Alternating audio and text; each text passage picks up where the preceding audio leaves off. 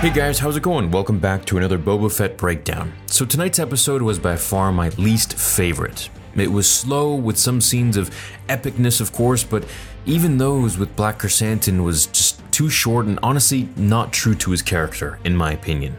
He would have broken Boba's back as well as ripped the heads off of the Gamorreans and the Power Ranger biker gang. There's a ton to discuss here, let's get to it. I'm very hopeful for episode 4, 5, 6, and 7.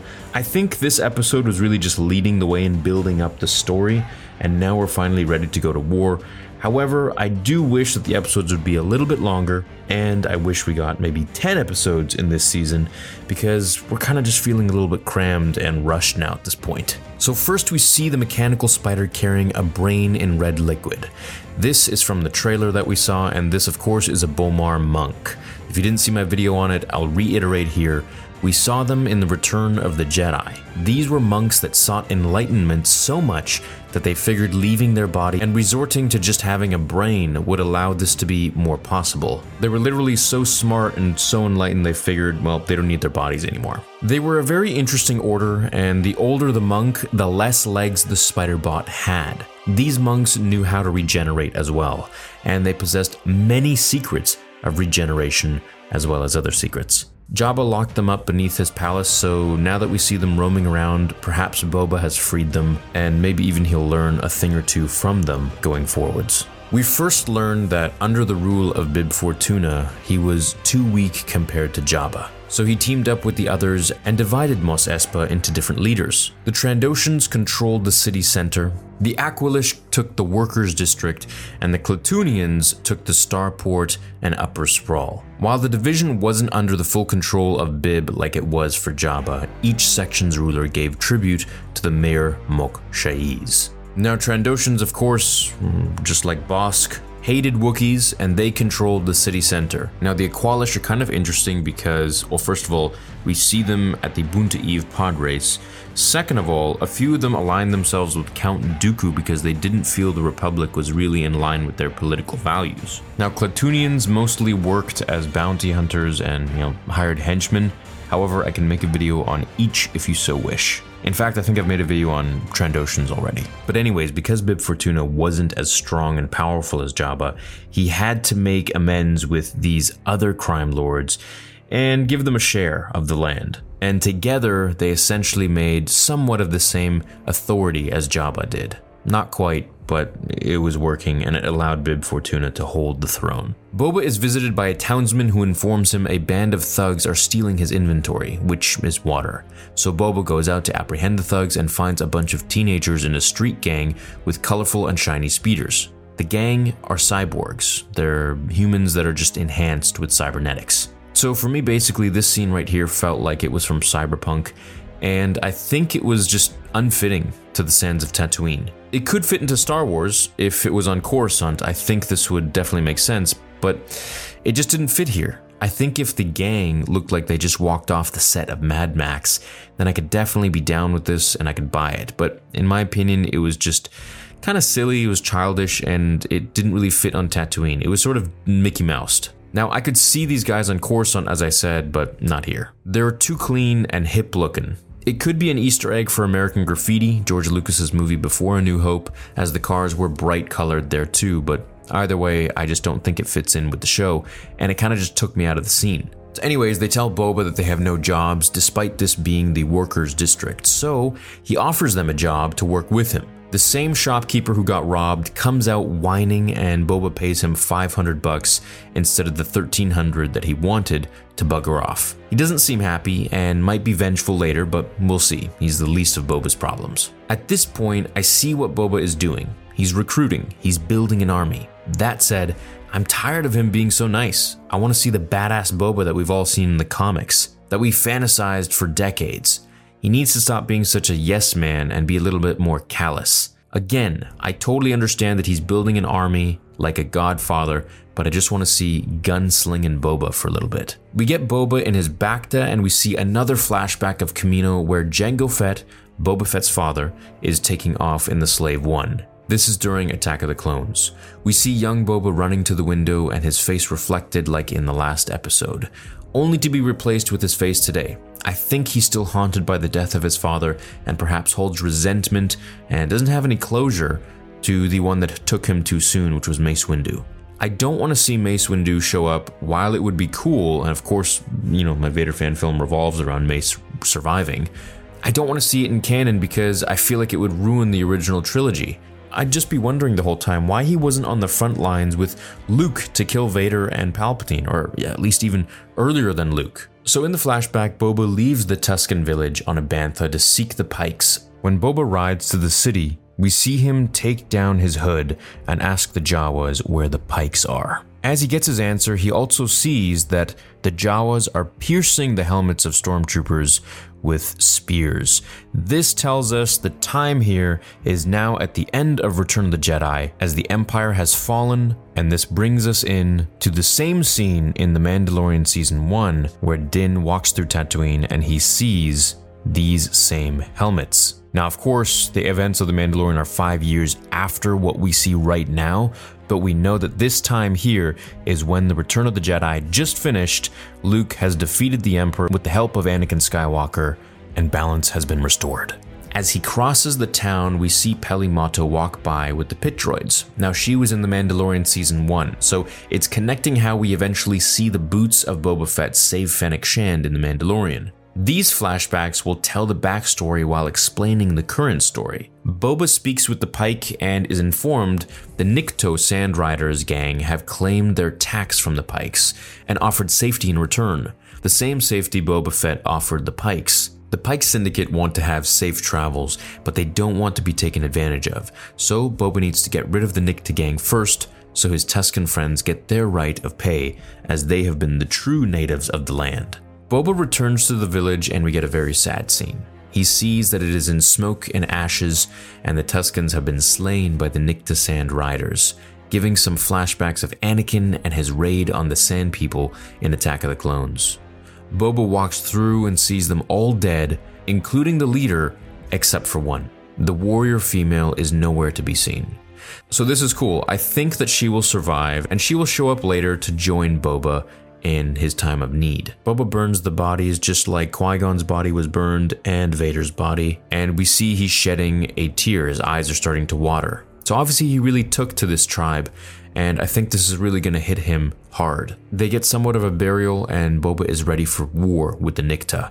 And I'm enjoying the two timelines that we're getting. This is definitely fun. Twice the timelines, double the action, double the story. Boba is awakened by Black Chrysanthemum in his chambers, throwing him out of his bacta and beating the crap out of him. Chrysanthemum squeezes Boba, and I feel like this should have broken Boba's back, requiring him to go into the bacta, which then could have been the very first time that we get all of these flashbacks of the Tuskens and his story with them and whatnot. Everything we've seen already.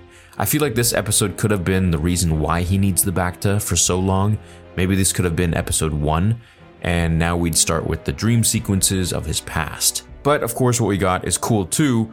However, I just thought of a little difference there that they could have done. But I'm good with this, because we get two different stories at the same time. The street gang show up and Black Chrysanthemum dummies them, fighting the two Gamorrean guards and making them too look like nothing. Now personally, I think they messed up this scene because Black Chrysanthemum would have literally killed the entire street gang of spy kids in a couple hits, literally ripped their cybernetic implants off their bodies, and I would have liked to have seen him ragdoll the Gamorreans a little more, not just, shove one and bite one. Now him hitting Boba.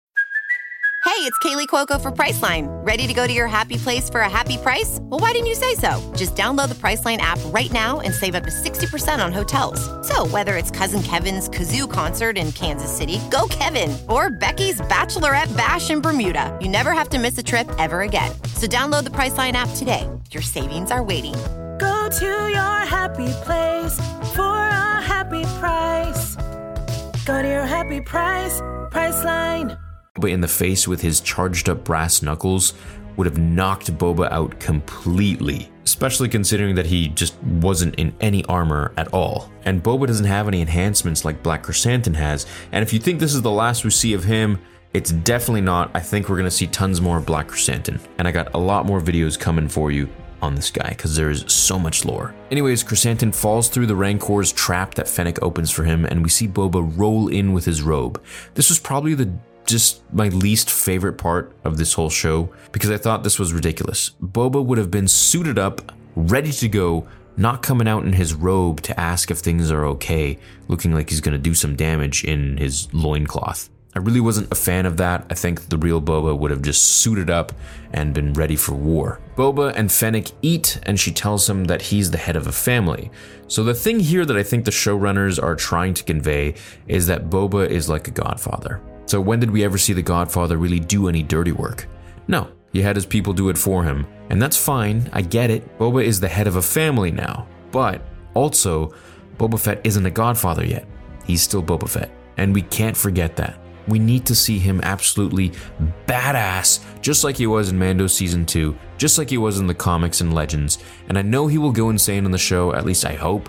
I just don't see them not utilizing him. But for now, it's getting a bit lame with how he's just so quiet and friendly and, just kind of a yes man. Anyways, while they're eating, the twins show up and they gift Boba a freaking Rancor.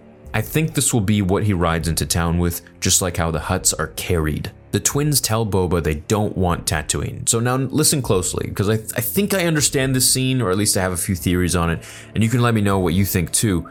So they say another crime syndicate has laid claim to it. They don't say who, but I think it's Crimson Dawn. And I know a lot of you are probably going to say it's the Pikes, but just listen. Darth Maul's crime syndicate is Crimson Dawn. Maul is long dead now at the hands of Obi-Wan Kenobi on Tatooine that we saw in Rebels. However, I think Crimson Dawn is behind the Pikes, and I think Crimson Dawn is very much alive at the hands of Qi'ra. This means Han Solo connections could happen, since they were lovers before Leia. If we see Luke, Leia, and Han, I'm going to freak out. It's a long shot, I know, but I really hope we do see it. The Hutts apologizing to Boba is also super weird for me and a bit too fast of a turnaround. However, I've sort of theorized on that too. I feel like they're just playing the game. They're pretending like they don't care for Tatooine. If they never truly did, they wouldn't have shown up, and they wouldn't have been there and sent Chrysanthemum to kill Boba.